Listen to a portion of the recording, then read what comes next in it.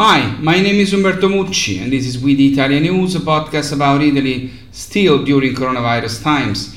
Today is Thursday, September 8, 2022, and this is the first episode of the fourth season of We the Italian News.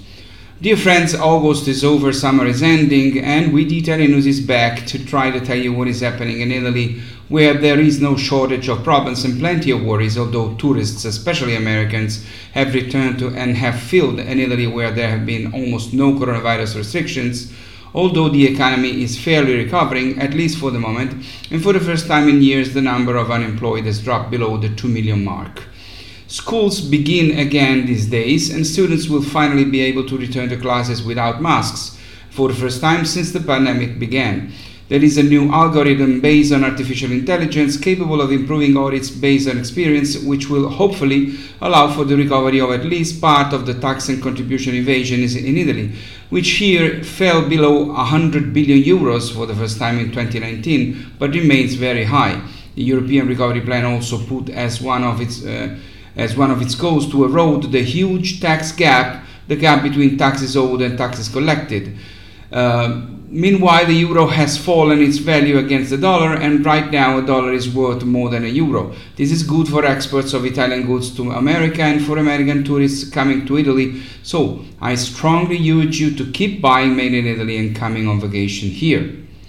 Finally, before we specifically address the three most important topics, yesterday Rome officially unveiled its candidacy for the 2030 World Expo. The capital of Italy will have to manage a lot of money from the European Recovery Plan.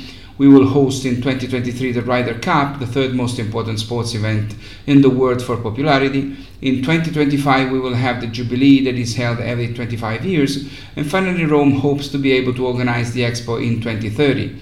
If the city could really put these opportunities and the money that will come to organize them to good use, it would be possible to revolutionize the many things that do not work in this wonderful city, which is where I was born and have lived since that day. When Milan hosted the Expo in 2015, it was an enormous success, and since that day Milan has been reborn and grown a lot. The hope is that it can happen in Rome as well, putting all these great opportunities together.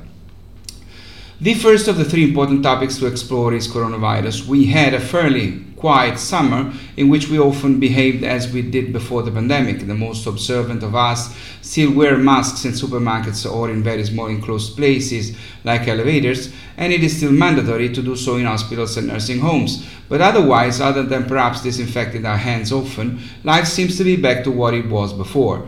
Not the numbers though. We are still getting infected, sick, hospitalized, and still dozens of Italians every day die from the virus. We are getting used to all this, and now there's hope for the new vaccines just approved by the European and Italian drug agencies, updated to combat the variants that appeared this summer. But the new Italian study says with certainty that those who have taken COVID have perennial protection and much stronger than that given by vaccines. According to this study, those who have already contracted the virus no longer need the vaccine. It may happen that they become infected again, but they can never get sick with COVID, as with any seasonal flu. No person who has overcome the infection has ever ended up in an intensive care unit because of COVID, again according to this promising study. In any case, the situation is pretty much under control for the time being here, but in past years the fall and then the winter have brought numerous more problems than the summers, and so we should all be very careful, hoping that soon we'll be coming out of this nightmare.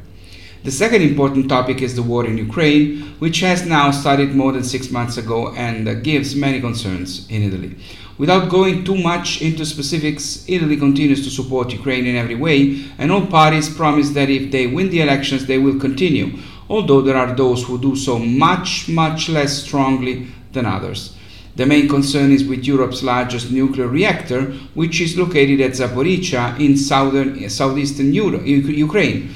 The United Nations Atomic Energy Agency has found various damages and is calling for the fighting around the plant to be stopped before a catastrophe happens, for which not only Ukrainians would pay the consequences, but the whole Europe too, as happened in the 80s in Chernobyl, another Ukrainian nuclear power plant well known for the 1986 disaster, whose radiation also reached Italy, albeit in a mild form.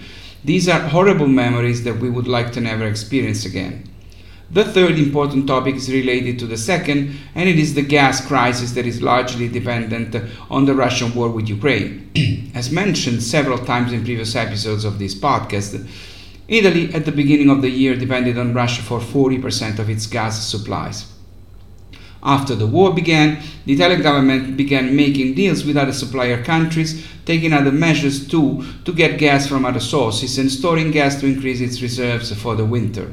Today, Italy's dependence on Russian gas has been greatly reduced to 18% in July, the latest available figure, but achieving complete independence will not be easy. Italy uses a lot of gas for energy production, importing almost all of it, 95% in 2021, because domestic production is very limited. A few days ago, Prime Minister Mario Draghi, who is now in office only for current affairs, explained that independence can be achieved in the fall of 2024 if two new regasifiers are installed, on which, however, not all parties agree. It is a key goal for national security because Russia has not hesitated to use gas as a geopolitical weapon against Ukraine and its European allies, Draghi said. And it is true. 2 days ago, Russian Prime Minister Putin, Russian dictator Putin, announced that if Europe tries to reduce the price of Russian gas, Russia will cut off supplies to the European Union.